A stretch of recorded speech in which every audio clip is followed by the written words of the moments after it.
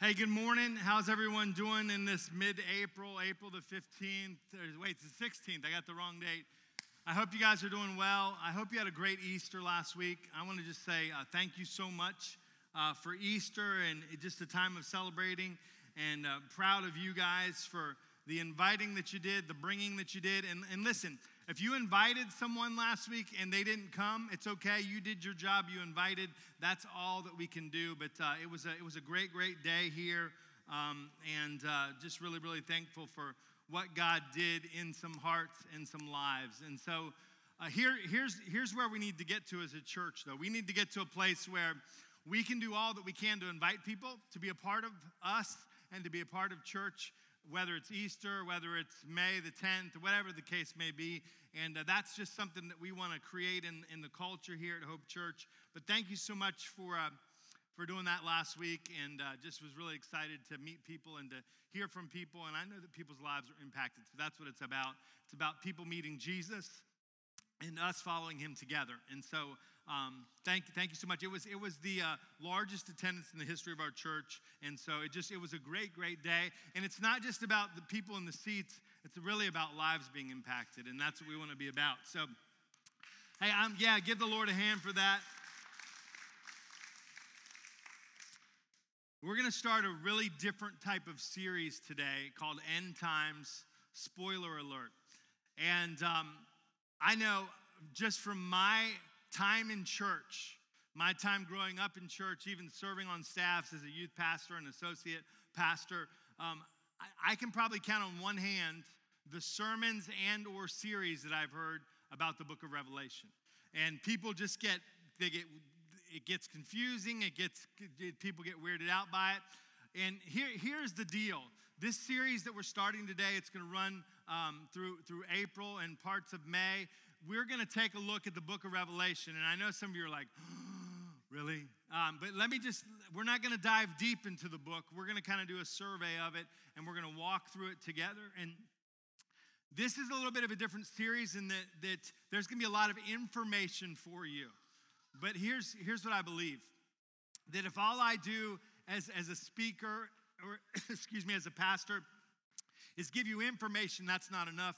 We want our lives to be transformed, because information isn't enough. We need to have transformation in our lives. And so there's going to be some real applicable things that we learn together this week as we're starting this series. And because I don't want this just to be a download of information for you, but I want it to be something that can transform our day-to-day lives, because that's what it's about.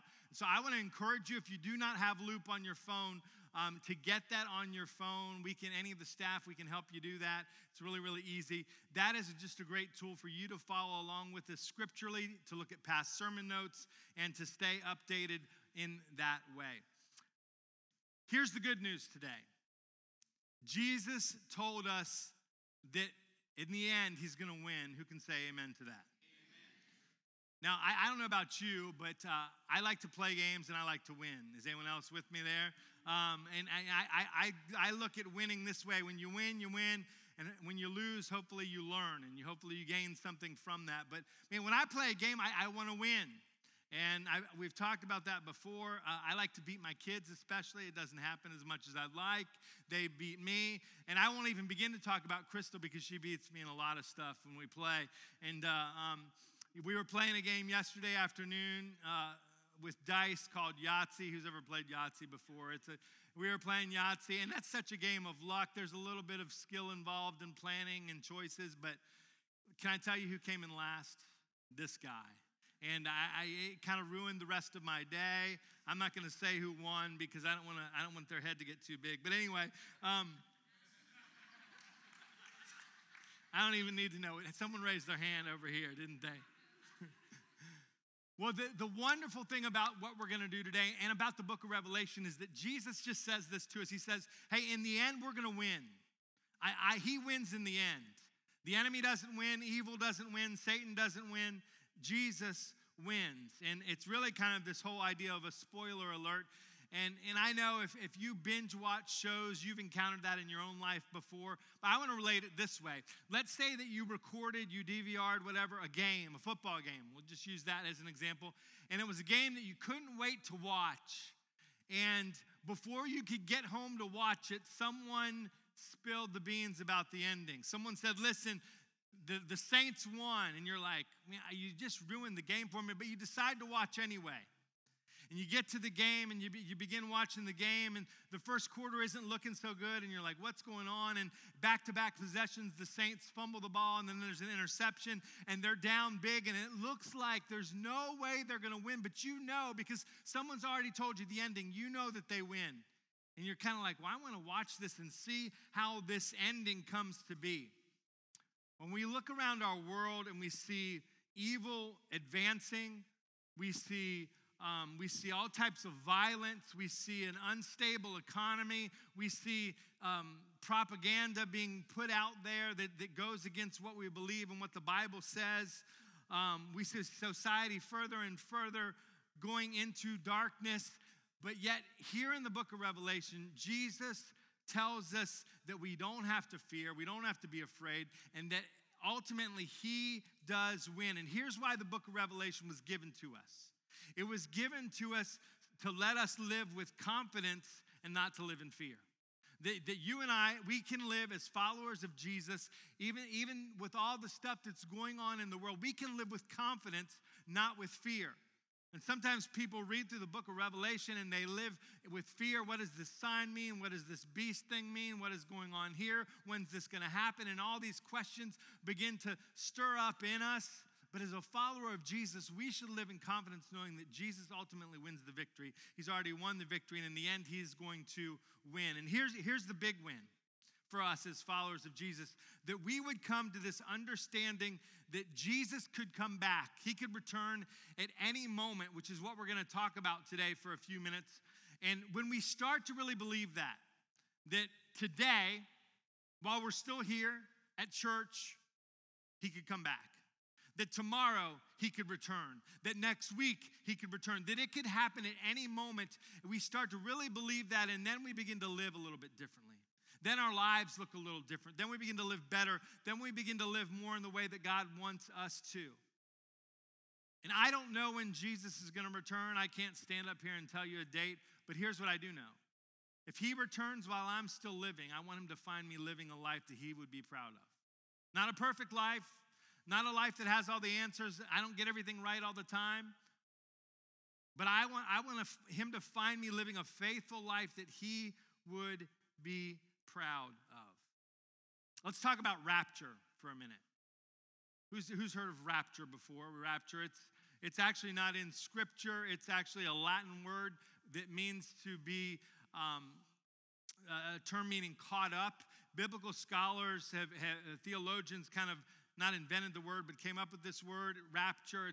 And so we're going to talk about rapture today, and I hope for you to leave here with a clear understanding of what's going to go on so that we can live lives that make a difference and have an impact. I want to we're going to go through a bunch of Scripture today. We're going to be in Revelation, but I want us to look in 1 Thessalonians and 1 Corinthians together before we get there. 1 Thessalonians 4:13 and 14 is a passage, actually a few more verses than that talk about what's going to happen. And this is what it says. And now, dear brothers and sisters, we want you to know what will happen to the believers who have died, so that you will not grieve like people who have no hope. And I want to just stop there. As a pastor, I've had the privilege of doing many funerals. Some with really difficult circumstances, others with funerals where someone lived a long life and you're like, well, they got all out of life that they could. But can I, and some tragedies and different things through the years, but can I tell you this, probably the most difficult funeral for me to do as a pastor is when someone has died and to the best of our knowledge, there's no hope. They did not have a relationship with Jesus. So you have a family that's grieving, a family that's experiencing loss, and there's not this hope about what the future is going to bring. Because as followers of Jesus, we have hope for the people that we love that we've lost. Whether young or old, no matter how old we are, there is hope that we have because of Jesus and what He's done, that one day we will be together again. And so the writer of Thessalonians, Paul, just said this to this church. Hey, I don't want you to grieve like people that don't have hope, because we have hope. There's something to look forward to. Verse 14, for since we believe that Jesus died and was raised to life again, we also believe that when Jesus returns, God will bring back with him the believers who have died. And we're going to talk about that in a minute. And so it goes on in verse 15 and says this, we tell you this directly from the Lord. We who are still living when the Lord returns will not meet him ahead of those who have died.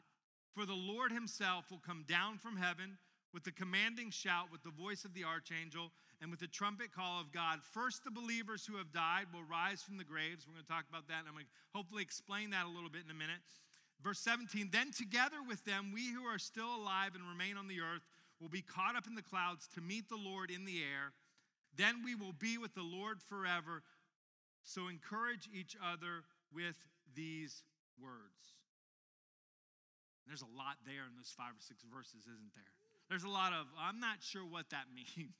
I'm not sure all that Paul is saying right there. I'm not sure what he's trying to communicate to us. We know this, Scripture tells us this, that to be absent from our bodies, from our physical bodies, when we leave our physical bodies, we're going to be with the Lord. Our spirit is going to be with the Lord. Our bodies stay in the grave. Our physical bodies stay where they're buried, where they're cremated, whatever the case may be. But to be absent from the body is to be present with the Lord.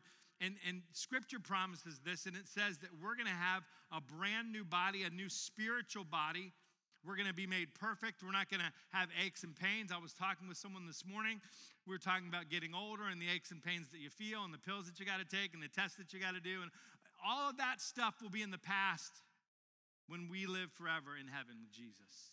You're not going to have to worry, well, my eyesight isn't good, or I can't quite hear, or my knees ache, or I've got high blood pressure medication. We're not going to have to worry about any of that because we're going to have a perfect body.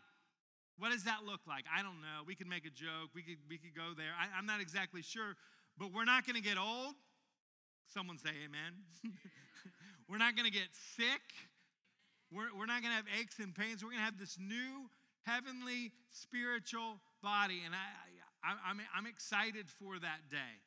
I'm excited for what that's going to be and for how we're gonna get there, because it's gonna be a wonderful, wonderful thing. So let me just explain it this way. So I've sometimes looked at these verses in 1 Thessalonians and gone, well, I'm not exactly sure how that lines up. I'm gonna do my best to explain it. So when someone dies that knows the Lord, their body remains in the grave, their body remains cremated, whatever the case may be, but our spirit is in God's presence. Well, when Jesus returns, when the rapture happens, those that have had a relationship with Jesus are going to come up out of the graves because we're going to get a new body. It's not just refurbishing the old one, we're going to get a new one. And those of us that are still alive are going to be joined with them. Jesus isn't coming back down to the earth in the rapture. We're going to meet him in the clouds. And that's going to be an exciting time. It's going to be an unbelievable time for people who are still here. Let me take you to 1 Corinthians chapter 15. And Paul wrote this book as well, and to this church in Corinth. And he goes into a little bit more detail about what goes on. And so I want to read 1 Corinthians 15, verses 51 through 58. I know it's kind of a longer passage. We're going to crank through some scripture today because I want us to get an understanding, not from my own personal opinion, but from Scripture, what we can expect and what we can look forward to. Verse 51 says this, "But let me reveal to you a wonderful secret. We will not all die, but we will all be transformed." Someone say amen. Amen. It will happen in a moment, in the blink of an eye, when the trumpet is blown. This is talking about rapture here. For when the trumpet sounds, those who have died will be raised to live forever, and we who are living will also be transformed. And that's talking about the new bodies that we're going to have. For our dying bodies must be transformed into bodies that will never die. Our mortal bodies must be transformed into immortal bodies. Then, when our dying bodies have been transformed into bodies that will never die, this scripture will be fulfilled. Death is swallowed up in victory. O death, where is your victory? O death, where is your sting? Verse 56. For sin is the sting that results in death, and the law gives sin its power. But thank God, he gives us, what's that word there? That was weak. We're going to do it again. He gives us what? Victory. Because we know that we win. We know that Jesus wins in the end. He gives us victory over sin and death through our Lord Jesus Christ. Verse 58, so my dear brothers and sisters, be strong and immovable. Always work enthusiastically for the Lord, for you know that nothing you do for the Lord is ever useless. You sweep a floor for the Lord, it's not useless. You feed someone who's hungry that you don't even know. You may not even know their name, but they need something and you have it to give. There's nothing useless about that. Anything we do on the Lord's behalf, it accomplishes something. And so I want us to get an understanding of a timeline really quickly. And you're going to see this come up on the screen. And I want to just kind of walk you through this timeline as best I can for just a few minutes to maybe help us understand a little bit more about rapture, about second coming. And then we're going to talk about when this rapture happens according to what Scripture says. So we have the Old Testament, the first part of the Bible. And that Old Testament predominantly deals with, all throughout the Old Testament, from Genesis to Malachi, deals with the nation of Israel, the people that God chose, the Jewish people. It's about his relationship with them. It's about them living for God and them not living for God, and them being close to Yahweh and them not being close to Yahweh. And they went in these cycles all throughout Scripture. From Genesis to Malachi, we see that the Old Testament predominantly deals with Israel. And then something happens and we get to the New Testament. And that's where in the first four books we have the Gospels, Matthew, Mark, Luke, and John. That's where Jesus is born. He lives a life. He does miracles. He teaches. He lives a sinless life and dies on a cross for us and is raised to life again. And so we have that in the first four books. And the rest of the New Testament, after the crucifixion and resurrection, deals with the church. From Acts and Romans and all the epistles, the Ephesians and all that, it predominantly deals with the church. And so in the Old Testament, it was dealing with the nation of Israel. And some of us may be Jewish in here, we have that in our blood. But for many of us, most of us in this room probably are Gentiles. So the Old Testament deals with Israel. The New Testament deals with the church. Now salvation has been made available to everyone. And so that's what happens throughout the New Testament. And then we have the church, and we have Acts, and we have the churches being planted, and churches being started. And this movement of following Jesus goes throughout history, and it's still going today. And then we get to the book of Revelation. And this is where everyone goes, this is just way out there for me. I'm just not sure I can grab hold of what's in here. And the Revelation, the first three chapters deal with these churches, these letters to these churches that John wrote, dealing with all what was going on inside of them. So you have Revelation, and then the rest of Revelation deals with this one word, the tribulation. The tribulation. And so and here's why it gets really, really, really confusing. And this is what we know when the rapture happens. We know that those that are followers of Jesus who have already died will leave their graves. And those of us that are still living will meet Jesus in the air along with these others, and we will be instantly changed. We will have new bodies. We will not suffer the stuff that we suffer on this planet in our bodies, the aches, the pains, the cold. Who can say no more allergies? Amen.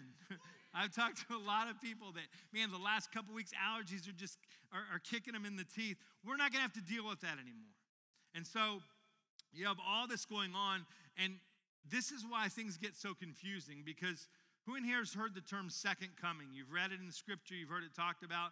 Well, people throw that term around for a bunch of different things. Sometimes they'll use it interchangeably with the rapture. Sometimes they'll talk about the actual second coming of Jesus at the end of the tribulation. They'll use that term, and they use it for a bunch of different things. And so we read and we go, what in the world does this mean? And what's the timeline of this happening? And what's going on here? And what's my part in it? And what is happening?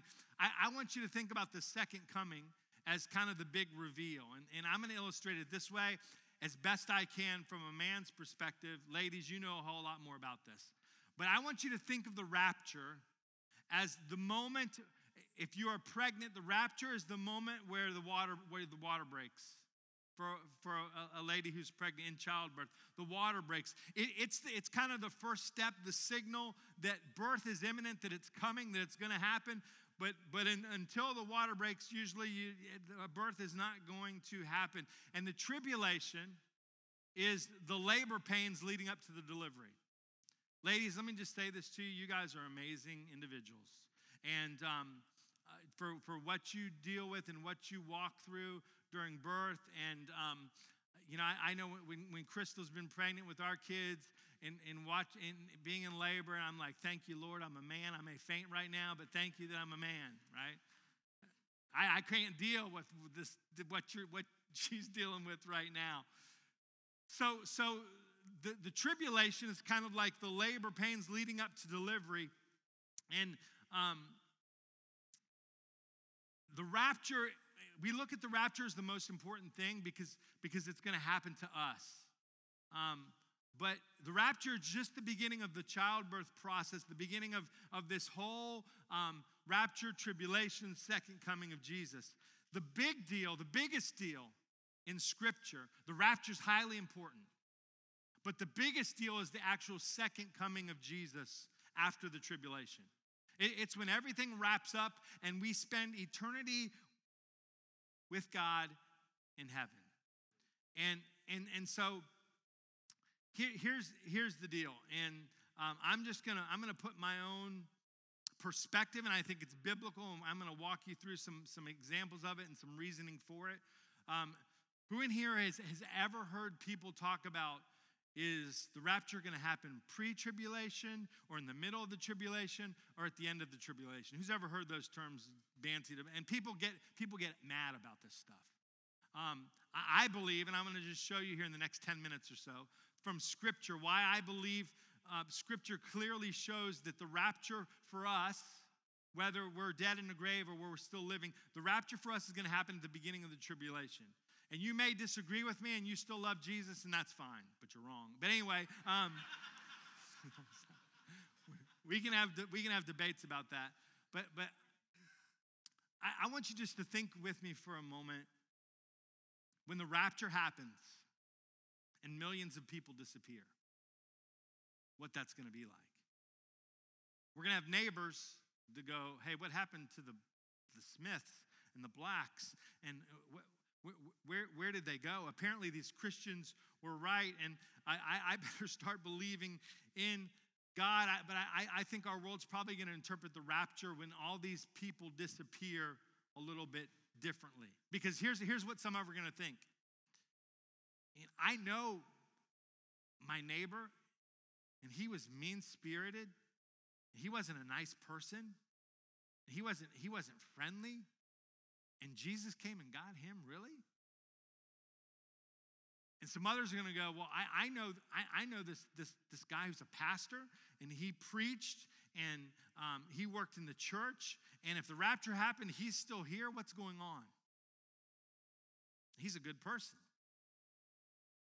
Well, only those of us that have a personal relationship with Jesus and have made him the Lord and Savior of our life are gonna head off in the rapture. Good person, bad person, nice neighbor, mean neighbor, it has to do with Jesus. And we can't earn our way to heaven. We needed a Savior to make what was wrong right. And that's what last week was about, was Jesus living a sinless life and dying on a cross for us and being raised to life on the third day. And now we have life. But I would just think for a minute the utter confusion that's going to go on. There's going to be a board meeting going on of a company, and a salesman's giving a pitch, and when that trumpet sounds, when that rapture happens, someone's just going to disappear from that room, and they're going to be going, what in the world just happened? Think about someone driving a car. There's going to be people that are driving hundreds and hundreds of automobiles, not just in the United States, but around the world. And when the rapture happens and they're gone just like that instantly, there's going to be some chaos.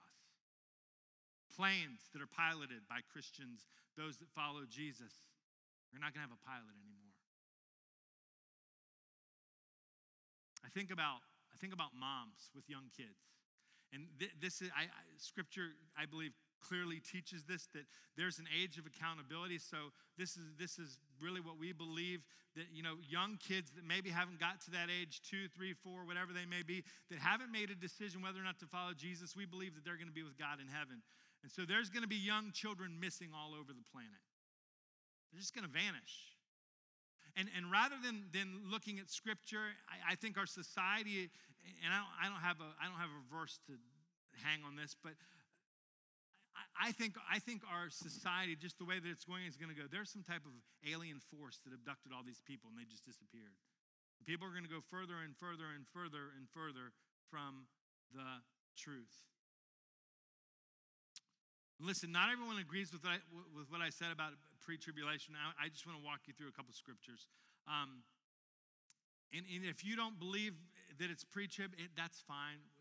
We can both love Jesus and end up in heaven, but I want to just throw out some reasons why I believe that the rapture, not the second coming, but the rapture of the church, the rapture of those that are following Jesus, happens before the tribulation starts. And here's why you want that to be true. Because in Revelation chapter 13, it talks about how millions of Christians will be martyred for believing in Jesus, and you do not want to be one of those. And so you may have a different perspective on when the rapture happens. You may argue with me and say, I believe it's in the middle of the tribulation, or I believe it's at the end of the tribulation. But can I tell you this? You better pray that I'm right. And so let's look at some scripture, because this is not just an opinion that I'm throwing out there. I believe scripture clearly shows this. I have more reasons than this, but for time's sake, I only can give you 3 this morning. If you want more, if we want to have conversation around this, I'd love to talk with you more about this. Here's the first reason. Number 1, there's some clear passages stating that Christians will not be here during the tribulation. Let me take you to a couple of them. 1 Thessalonians chapter 1, verse 10 says this, and to wait for his Son from heaven, talking about Jesus, whom he raised from the dead, Jesus, who rescues us from the coming wrath. What could the coming wrath be? Let's move on to Revelation chapter 3, verse 10. This is one of the churches of the letters that are happening at the beginning of Revelation. John writes these letters to these churches saying, this is what you've done well, and this is where you've failed. And so in Revelation 3, verse 10, it says this, since you have kept my command to endure patiently, I will also keep you from the hour of trial that is going to come to the whole world to test the inhabitants of the earth. And so here we have these 2 scriptures and these passages that really shed light on Christians being spared from the coming wrath, which I believe clearly is what is going to happen in the tribulation. It's what we're going to see throughout this series as we look at what happens in the book of Revelation. So reason 1, there's some clear passages stating Christians will not be here during the tribulation. Number 2 is this, the absence of the church during the tribulation. So in Revelation chapters 1 through 3, the word church is used 19 times. And he's talking to churches. He's writing these letters to these churches. And then in Revelation chapter 4, we don't see that word church mentioned at all throughout the book of Revelation.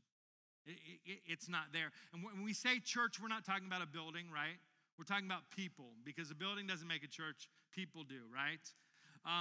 So these 3 chapters in Revelation talk about church time and time and time again. And then in Revelation chapter 4, verses 1 and 2, we see that it says that John was caught up into heaven to see what would happen next. So he writes these letters, and the Holy Spirit takes him up into heaven to show what is going to happen in the coming days. Why was John taken up into heaven? Because he's already written chapters 1 through 3, because he's already received that revelation. But he's caught up into heaven to see what would be next. And the next event being the tribulation.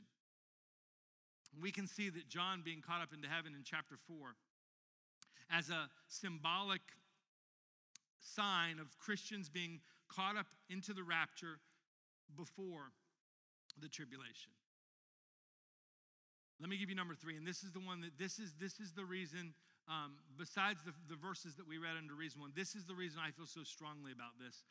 Because people have interpreted some of those other verses in different ways. You read different versions, you hear different biblical scholars. But let me talk to you about reason 3. And it's this: the Holy Spirit is removed from the world before the Antichrist can be revealed. And Scripture clearly teaches us, and I'm going to show you just in a minute, that the Holy Spirit is removed from the world before the Antichrist can be revealed. 2 Thessalonians chapter 2, verses 7 and 8. This is what it says. For the secret power of lawlessness is already at work, but the one who now holds it back will continue to do so until he is taken out of the way. And then the lawless one will be revealed, whom the Lord Jesus will overthrow with the breath of his mouth and destroy by the splendor of his coming, talking about the second coming. And so this man of lawlessness, or this power of lawlessness that we see here in these two verses, that theologians almost unanimously agree that the man of lawlessness is actually talking about the Antichrist. And that the one holding him back from appearing and from starting his work and from doing what he's going to do is the Holy Spirit. And Scripture states that the Antichrist will only be revealed after the one who holds him back is taken out of the way. Why does that matter, Kevin? Because it's impossible for the Holy Spirit to be taken out of the world with Christians still there. Because the Holy Spirit lives in us. Did you know that? I mean, we come to faith and trust. We put our faith and trust in Jesus, and the Holy Spirit of God lives inside of us. So if we're still if Christians, those that have made a decision to follow Jesus, are still in the world, and the Holy Spirit has to be taken away before the Antichrist can come and begin to do his work, we can't be here. Christ followers can't be in the midst of that. Now, there are going to be people that realize, hey, I should have done something different with Jesus, and they turn their life over to Jesus, and that's where it talks about in Revelation 13 about how people are going to be killed. Millions of believers in Jesus will be killed during the tribulation. Let me give you another scripture. Ephesians chapter 1, verses 13 and 14. It clearly tells us that the Holy Spirit was given to Christians as a deposit, as a guarantee of our inheritance in heaven. Until we get to heaven, we'll always have the Spirit with us. Ephesians 1, 13 and 14, this is what it says. And you also were included in Christ when you heard the message of truth, the gospel of your salvation. When you believed, you were marked in him with a seal, the promised Holy Spirit, who is a deposit guaranteeing our inheritance until the redemption of those who are God's possession, to the praise of his glory. That deposit, the deposit of the Holy Spirit in our lives, cannot be removed. God doesn't remove it. God doesn't take it away until we are in heaven in his presence. So I believe this, that therefore it's impossible for the Holy Spirit to be absent during the tribulation while the church is still here, because the Holy Spirit of God lives in us. And we can talk through some more, and just for time's sake, I'm not going to give more, but I'd be happy to talk to any of you that want to kind of unpack this a little bit more. So here's the nuts and bolts of today. We're talking rapture. We're talking Jesus returning for the church, being caught up in the air with God, whether we're dead or we're living at the time. If the rapture is the next thing that happens, can I put a date on it? Scripture is really clear. Matthew 24, 26, or 36. This is what it says. Jesus is talking about the end of time. He says, however, no one knows the day or the hour when these things will happen. Not even the angels in heaven or the Son, Jesus himself. Only the Father knows. If you've been in the Christian world for any number of years, there have been individuals that have come along predicting the dates of Jesus' return. Who's ever heard of those before? You've seen maybe publications. Let me just say this to you. We're not going to spend a lot of time on this, but Scripture clearly says no man or woman knows the time. In fact, the angels don't know. Jesus himself doesn't know, only God the Father. So if someone is saying, hey, God's returning on April the 22nd, 2026, because I've seen a blood moon and a full moon, and I've seen this and that and this and that, can I tell you, that person is one of two things. Either they're a charlatan, trying to fool people, trying to scheme people, trying to get money from people, trying to get people to believe something that's not true, or it's an incredibly arrogant person that think God spoke to them about the end times. Either way, they're wrong, because Scripture clearly says we're not going to know. That trumpet blast, that rapture of the church is going to happen in an instant, in the blinking of an eye.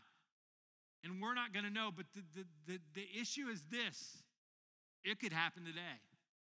And I'm not here to scare you.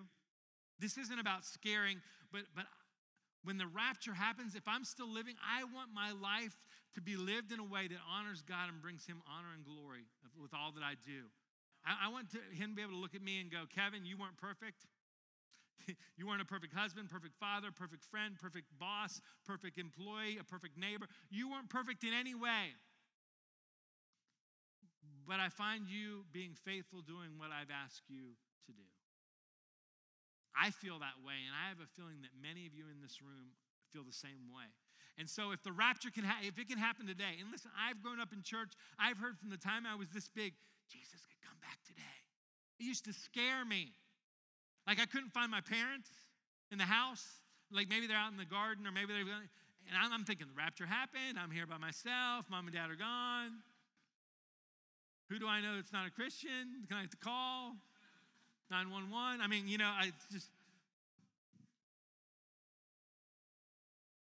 no one knows the day, but it could happen just like that. And we'll get into some of the biblical prophecy, and I hope to make it relatable and understandable to the best of my ability with you through this series. But I want you just to think about technology for a minute. And let me just say this. People always are trying to read the signs of the times. But can I tell you biblically for what's prophesied about the rapture, about the return of Jesus, not the second coming, but the rapture of the church? There is nothing scripturally that needs to happen that hasn't happened already. There's not a prophecy that we're waiting to come true. Jesus could return today. And we get busy in life and we don't think about that, and we don't really know how to process that. And we're like, really? You think it's kind of rainy today? Oh, the sun's coming out. I got stuff to do today. He could return today.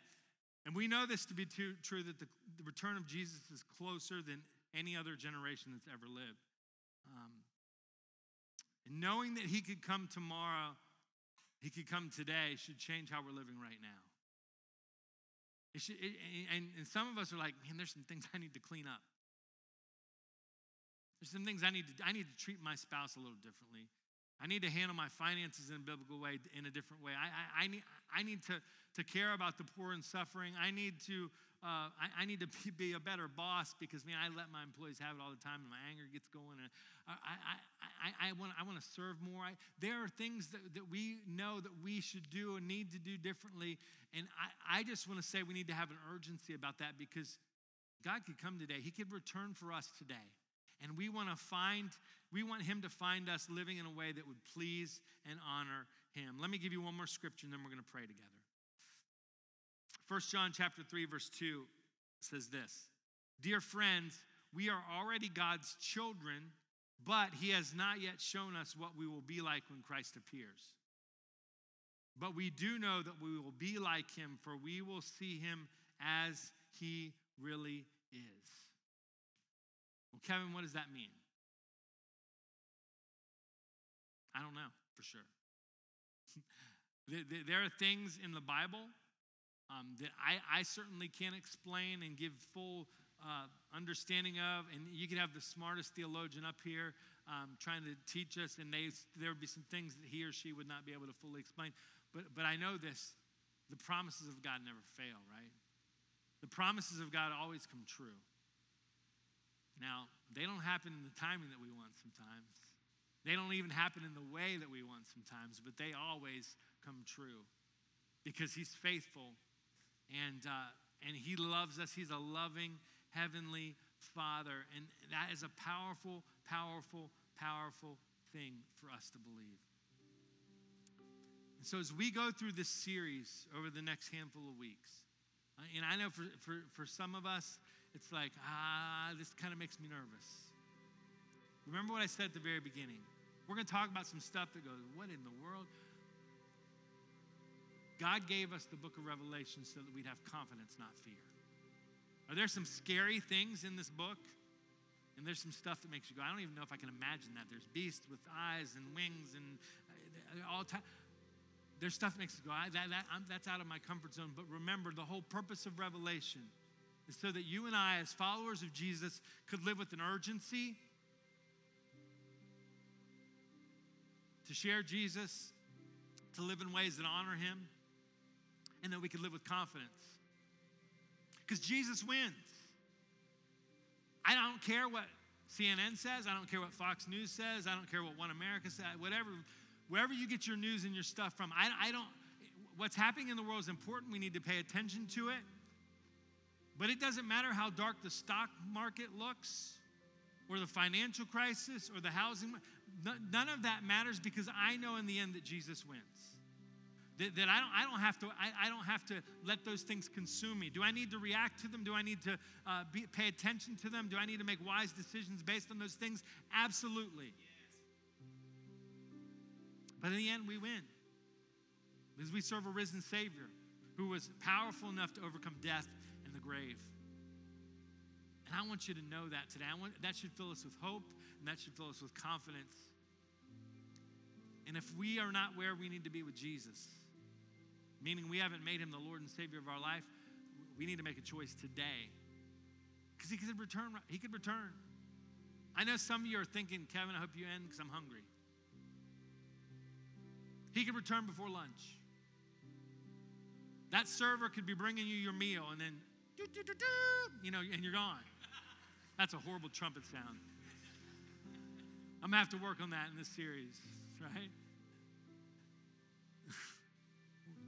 Someone give me trumpet lessons. Anyway, I want to pray with you. Let's pray together.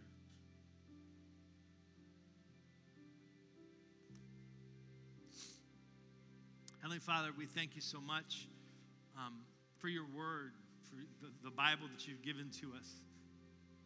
Everything's inspired from the book of Genesis all the way through the end in Revelation. And God, there's just some things we don't fully understand, and we don't fully grasp, and we can't fully know. But we do know that we can trust you. Thank you for this book that's maybe times misunderstood, and God, you gave that to us so that we could have confidence that no matter how dark or how hopeless this world looks, that in the end, Jesus, you win. And as we follow you, as we live for you, as we serve you, God, we're a part of that win. And we can depend on that. We can bank on that. And I pray right now for my friends that maybe are here today and thinking about end times and what's going to happen, and it brings uncertainty and unease and maybe fear. God, we know that your perfect love casts out fear according to what Scripture says. And I just pray right now for any of my friends that are feeling that today. God, would your perfect love come into their mind and their heart and fill them with that so that they don't have to live in fear anymore, that we can live with confidence, with a sense of awareness, with a sense of expectation. That Jesus, that you would come. God, you want us to live our lives day by day to the fullest, getting the most that we can out of each day, but at the same time realizing this is not our home, that we were born for more than this, that our home is in heaven with you for eternity.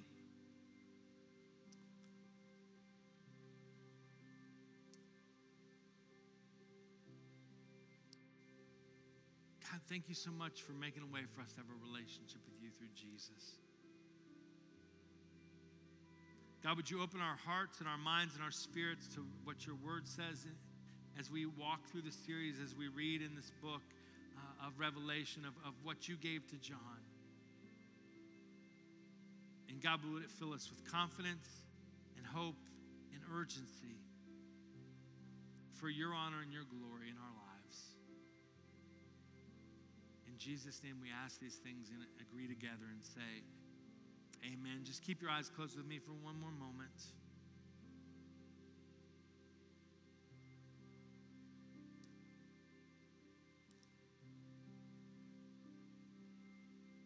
When I was a kid, I invited a neighbor friend.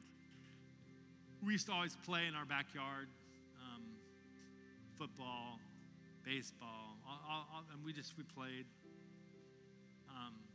Unless it was pouring rain or the weather was, and sometimes even we were outside playing. I invited him to come to church with me, and he came on a Sunday night, which which was always kind of a different service. In the church I grew up in, it was, it just had a different feel than the Sunday morning services that we had. And the night that he came,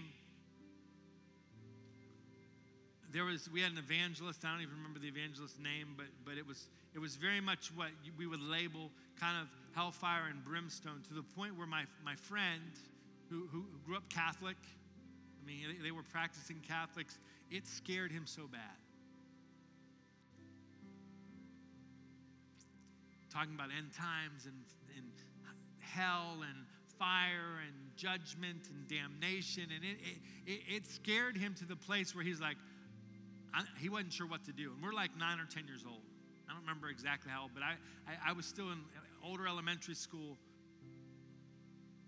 And that stuck with me through these years, in that the Bible just says this in the book of Romans, that it's the kindness of the Lord that brings us to repentance, that he loves us, and he doesn't want us to be scared in getting to a place where we turn our lives over to him. But I also know that when we talk about end times and these things that are kind of uneasy and we're not sure about, that sometimes fear and, oh no, I'm worried, and we can scare ourselves into making a decision. And I want to just put it this way for us this morning, that making a decision to follow Jesus Christ happens when we realize that we're sinners. We all are sinners. Everyone in this room, everyone on this planet that's ever lived, we're sinners, and we're in need of a Savior. And there's nothing scary about that. That's a wonderful thing, because a Savior's been made available to us. His name is Jesus. And you can be a good person and a great friend and a loving spouse and still not make it to heaven, because it has everything to do with what we do with Jesus. If we believe and put our trust and faith in him and invite him into our life to be our Lord and Savior, and ask him to forgive us the sins that we've committed, and we start this new journey with him. And I want to give you an opportunity in this moment before we close for you to make that decision to follow Jesus. And a lot of times I'll just lead in a prayer and just say, hey, would you pray this from your own heart? But I want to ask today, and I'm not going to do anything to embarrass you or put you on the spot, but if you're here today and you need to make a decision to follow Jesus and you want to make that choice today, I want you just to lift your hand up and we're going to pray together. I'm not going to wait long. And listen, Jesus knows what's going on in our hearts.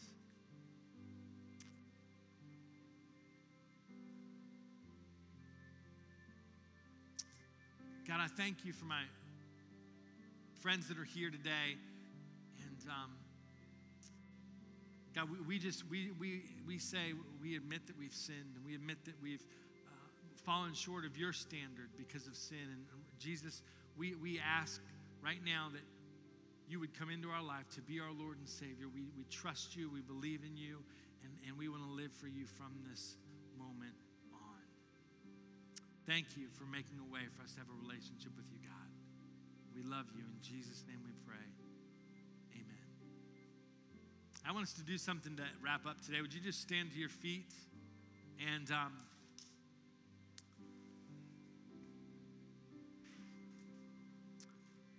this is a little different.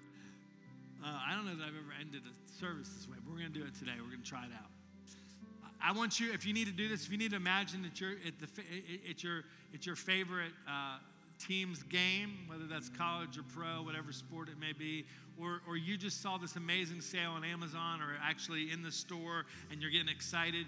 But I want us just to cheer today because we win. Because I know when I win, it feels good to cheer. When your team wins, it feels good to cheer. Can we just cheer and thank the Lord together in this moment, because we know that we win?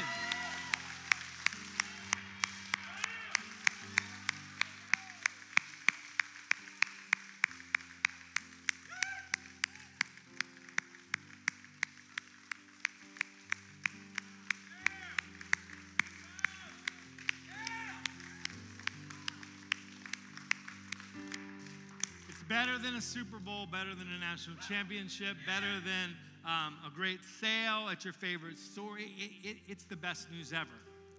And no matter what we face this week, no matter what comes down the pike, no matter what we see in the news, would you just keep that in mind with you throughout this week? Revelation's given to us so we can have confidence and not live in fear, because we know that we win in the end. God bless you. Have an amazing, amazing day. Thanks for being with us.